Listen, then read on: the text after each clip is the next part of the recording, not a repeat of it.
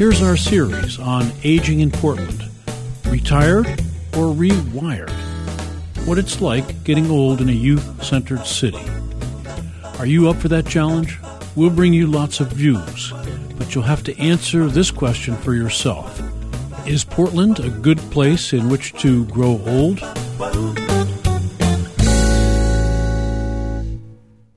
Episode 6, Housing the Elderly. This is the 6th in KBOO's series on what it's like to age in Portland. We call it Retired or Rewired. Today we speak with two professors from Portland's Institute on Aging. They've been involved in planning for an age-friendly Portland from the beginning of that movement. Dr. Margaret Neal is the director of the Institute on Aging at Portland State University. Her interests include nearly all the subjects we're looking into in this series: designing age-friendly communities and neighborhoods, transportation, healthy aging, older workers. She coordinates the Age-Friendly Portland program and the Multnomah County Advisory Council, which developed an action plan to create a more age-friendly community. Welcome to KBOO, Dr. Neal. Thanks very much, Tom. What is the Institute on Aging, and what's it doing in the planning department at Portland State University? Good question. Well, the Institute on Aging is an education, research, and service organization that is at Portland State University. As you said, we're in the located within the College of Urban and Public Affairs, and our certificate in gerontology is administered through the Department of Urban Studies and Planning. We started off in psychology, we moved to sociology, then we were in urban studies and planning, then we were in community health, now back in just the College of Urban and Public Affairs. Institutes like ours are, and gerontology as a field, is a multidisciplinary field. It fits nearly anywhere. It could even be in a school of business. So your focus is not just on the physical or architectural issues associated with design. It's on all aspects of aging. Is that right? That's right. That's exactly right. So we look at the social, psychological, economic, political, and physical environment-related issues to aging. I meet lots of people who have moved to Portland from other places after they retire. What is it about Portland that brings people here to retire? I think there are a lot of reasons. One is certainly the fact that many people follow their children or grandchildren here. We have people who are moving to Portland all the time, and if the kids move or the grandkids move, then often the grandparents will follow. Another reason is our temperate climate. We generally have great access to the outdoors, so it's pretty easy to get to the coast, to the mountains, to the desert. Portland is one of 33 cities in the World Health Organization's Age-Friendly Cities Project. What does this mean? It was a few years ago. Is it still going on? That project was the WHO's Global Age-Friendly Cities Research Project, and the goal of that project was to identify what features make a city age-friendly, what features make it not a good place for older adults, and what suggestions people had for change. It was a qualitative research study. Portland was one of, as you said, 33 cities from around the globe to participate. The effort in Portland is still ongoing, and my understanding from the director at WHO, the Director of Aging and Health at WHO, is that we're the only one of the original 33 cities that still has an ongoing effort. So yes, we're continuing to work on these issues. At the end of that Global Age-Friendly Cities project, the WHO created a network of age-friendly cities and communities. Portland joined that network, so did the city, or so did Multnomah County, and there was an advisory council created to oversee the creation of an age-friendly action plan, first for Portland and then for Multnomah County. And now we're steadily working away on the recommendations of that action plan. So that council still exists? The council still exists. And how often do they meet? We were meeting monthly, and recently it's been closer to every couple of months or every 3 months. Were there specific recommendations that you're tracking that the city could do to implement to improve itself as a place for the elderly? There are a number of recommendations. They basically fall into several different domains. And you can find the action plan at our website on agefriendlyportland.org. My sense is that there's a lot of thought and a lot of discussion, but there's kind of a vacuum in the city with respect to any vision for the elderly. Like, I don't get, when I look at neighborhood plans or the notes of neighborhood meetings, I don't see much reference to the prominence of elderly people or how they're preserved in the dynamic of the neighborhood. Is there some sort of gap here between the thought and the reality? There is certainly a gap between the reality of our aging population and what we are doing as a society to take advantages of our aging population as well as to meet the growing challenges of our aging population. There really is a huge gap. I think it's because we are an age-denying society. We want to stay young. We focus on youth, and none of us wants to sort of admit that we have, that we're going to get older and that we will have some frailties probably associated with our aging process. So it's just not something that people like to think about. But I want to emphasize that there are opportunities associated with an aging population. I mean, older adults are the only growing natural resource that we have, and yet they're wasted. We don't take advantage of the skills, talents of older adults. So we need to find better ways to do that. Do you mean through volunteering or work? Through volunteering, through economic opportunities, both in terms of work, but also older adults as consumers.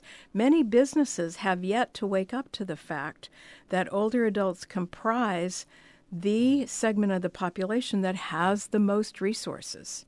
And yet many businesses don't address that population. They focus on youth. Could you give us an example? You mean resources in terms of financial or mental or? Well, I've got one example that comes to mind right now, and that is, let's think about apparel, so clothing. There just aren't that many companies designing great clothing for older women and men. I mean, our bodies do change as we get older, and so the clothes that fit us when we were in our teens or our early 20s, they just don't fit the same way when we're older. And yet it's not that easy to find clothing that is fashionable and comfortable. And so I think it's a missed opportunity.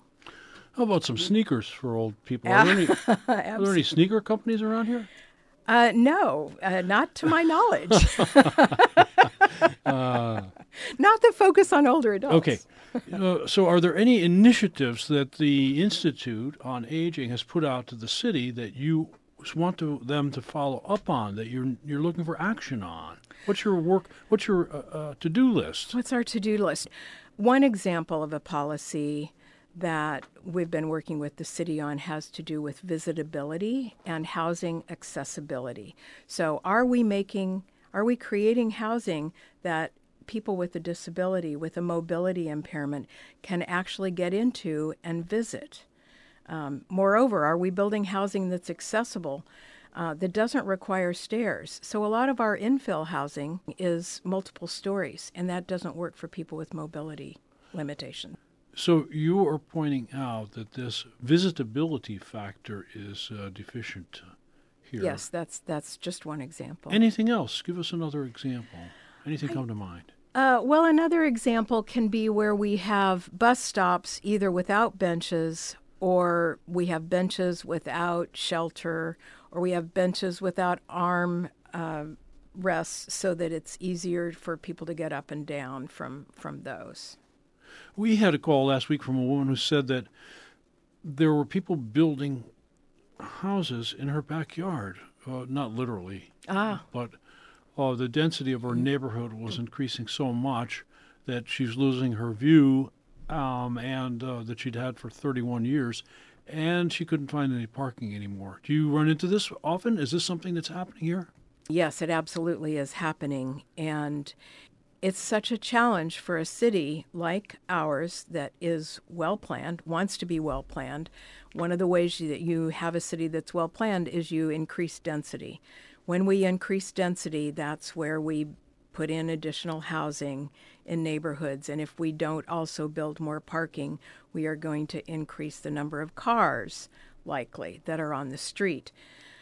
So we need plans to have even more public transportation, more alternatives to driving, and if we could figure it out, more parking. Because let's think about this person who's been living in her house for 31 years.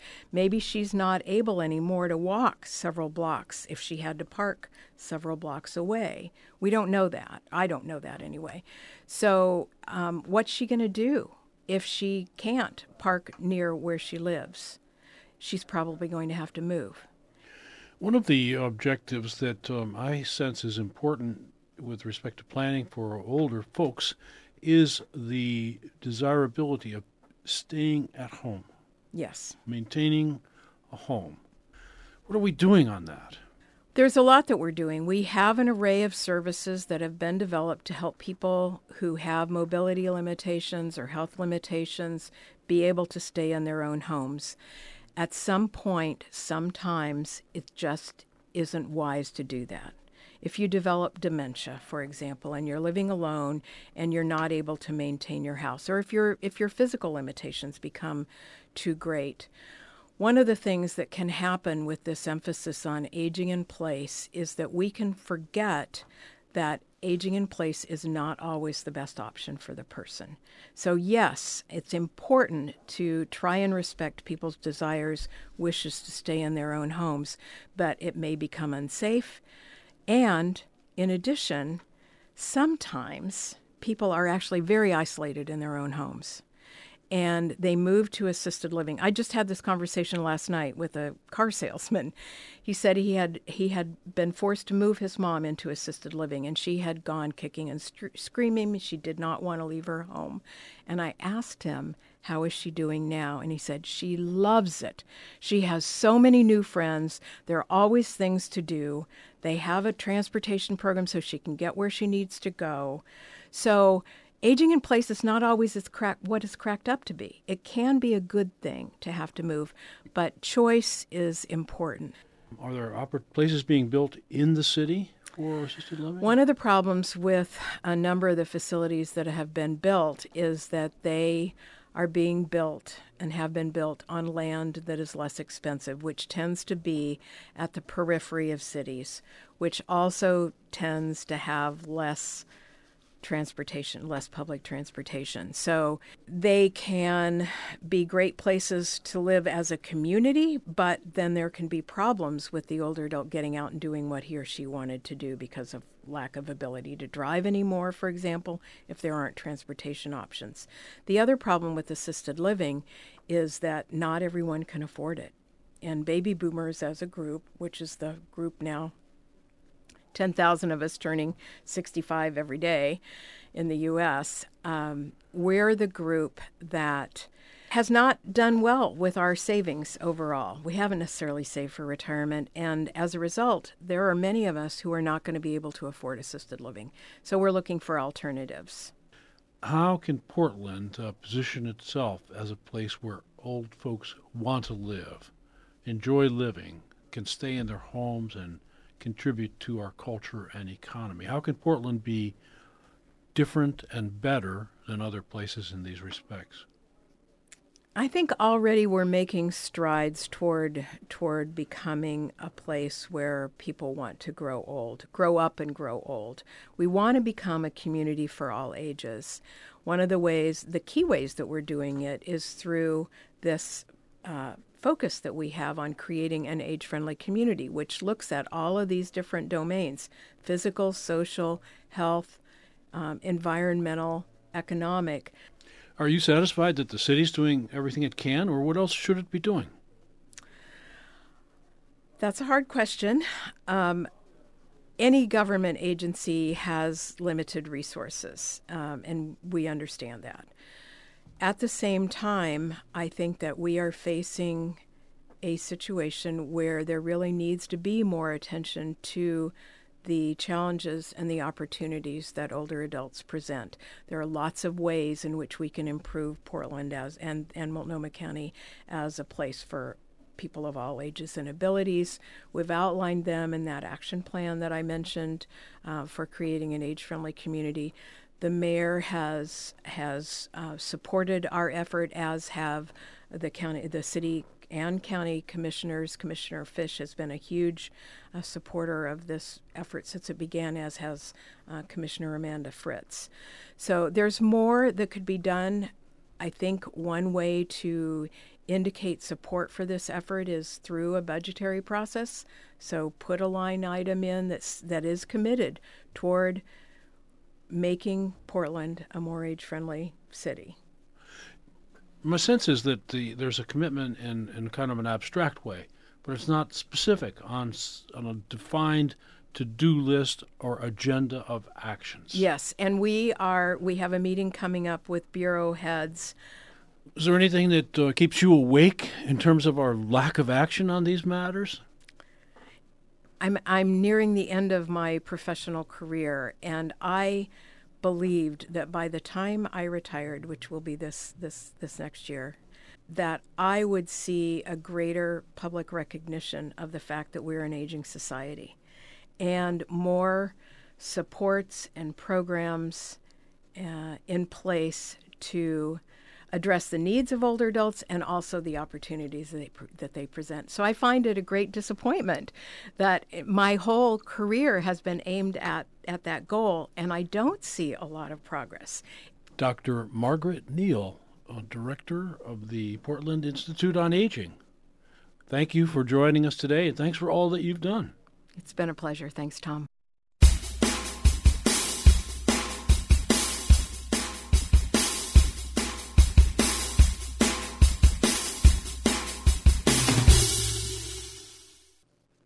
Dr. Alan De La Torre is an intern at PSU. He's the co-coordinator of the Age-Friendly Portland and Multnomah County project, and he's the coordinator and faculty for Global Aging and Health Program in Nicaragua with the Jesse F. Richardson Foundation.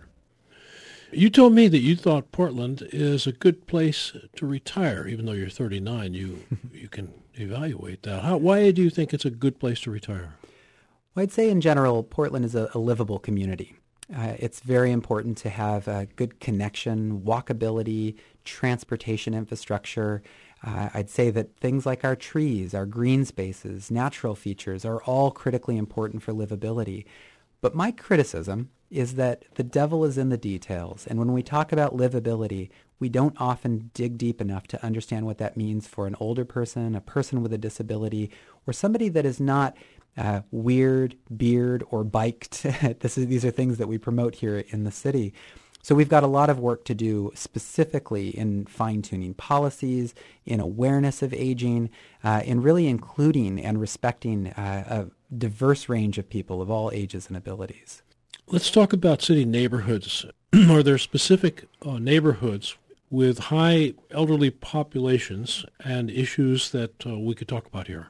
Yeah, Portland is an interesting place in that there are some newer areas of the city that have a higher proportion of older adults. So places like the Pearl District and South Waterfront have seen an influx of older adults who may be moving there in condos and in higher density development.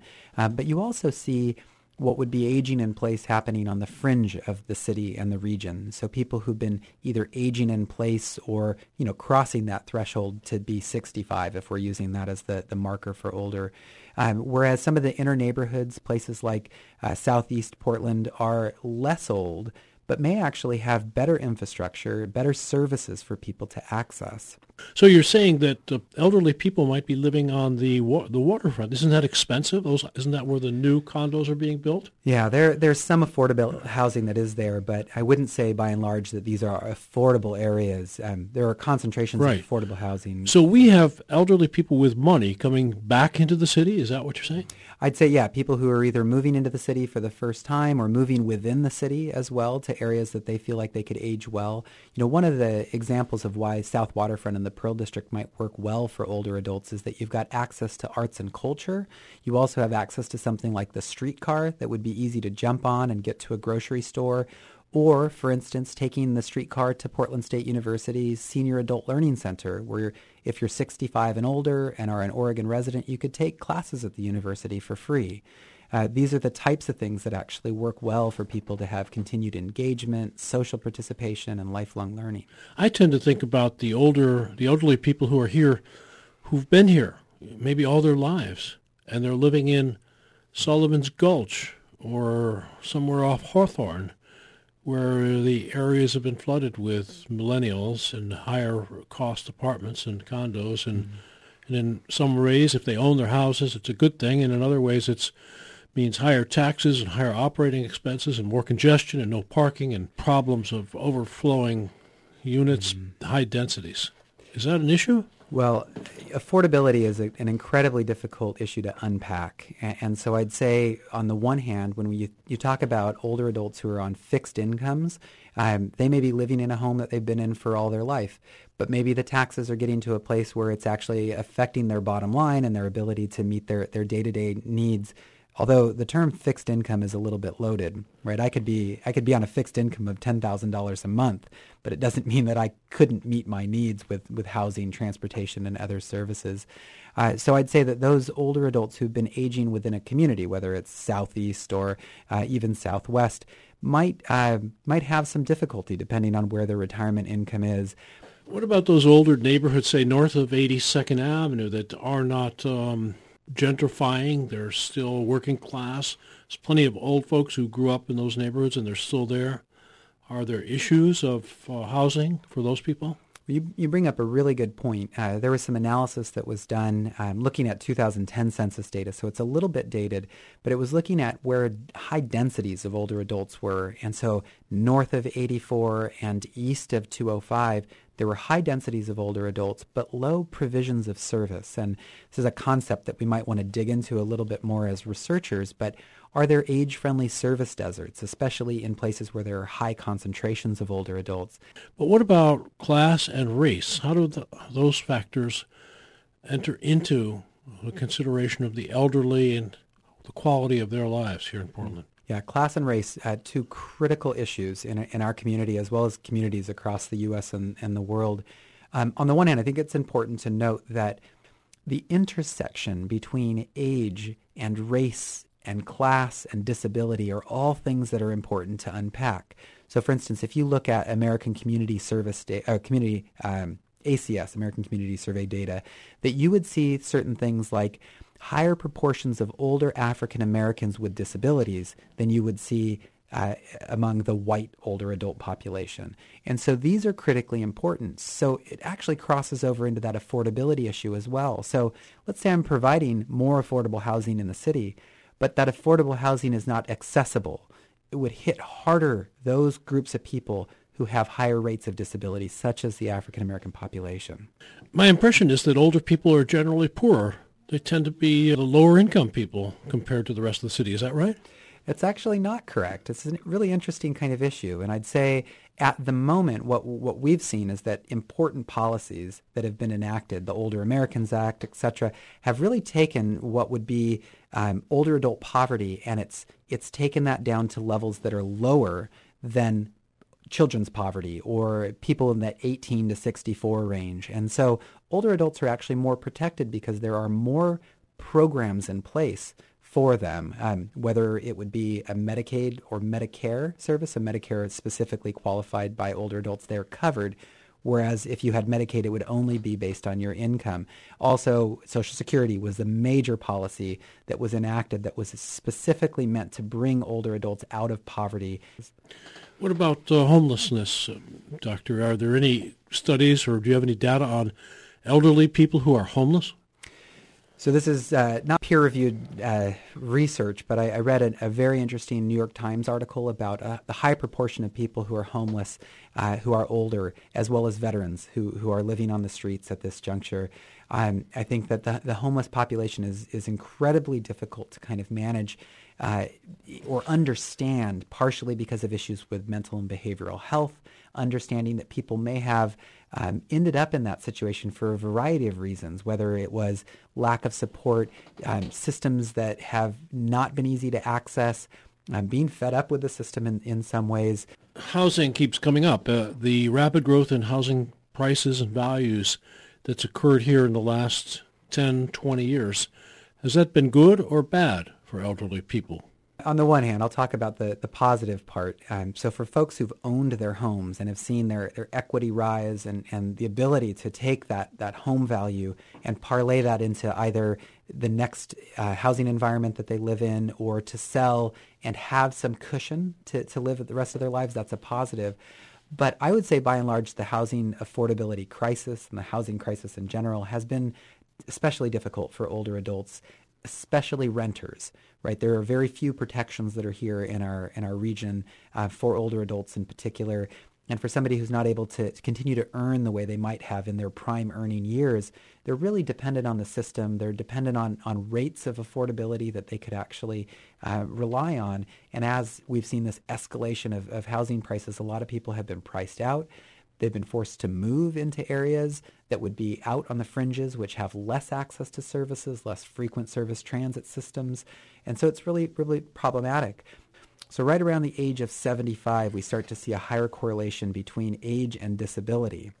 And even if affordable housing is available, it might not be accessible affordable housing, which reduces the options for older adults in even more ways than an able-bodied older person.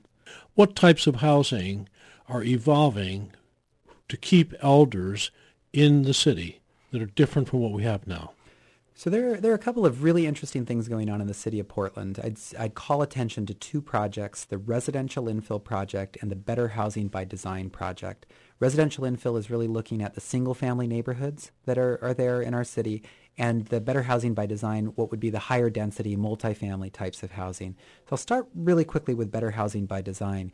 They've been looking at a couple of things to increase social connectivity as well as a concept called visitability, which is basically making sure that you have a zero-step entrance, wide halls and doors so you could get in with a walker or a wheelchair, and then a bathroom that somebody could use if they were using a mobility device.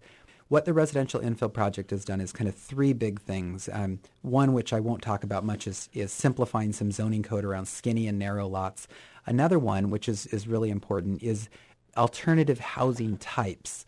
And that piece is the one piece that I think is really interesting. So as part of this alternative housing types, they've allowed, or they're proposing to allow, this policy is not in place, it won't be until the summer or the fall, but they're proposing to say that if you're able to add a second accessory dwelling unit or a granny flat, there are a number of different ways to call this, that unit will be required to be visitable.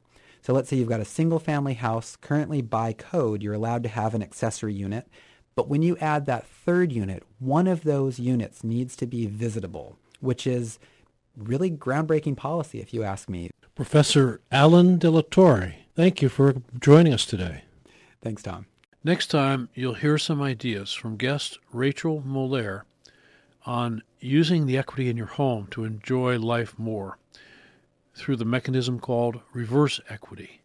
It's complicated, and we'll discuss some of the issues associated with credit transactions with a lawyer who specializes in that subject, Chaz Horner. You don't want to miss this. You've been listening to our series on aging in Portland, retired or rewired. You can listen to any episode in this series or the entire series if you go to kboo.fm and look for the show under my name, Tom Flynn. Thanks for joining us today.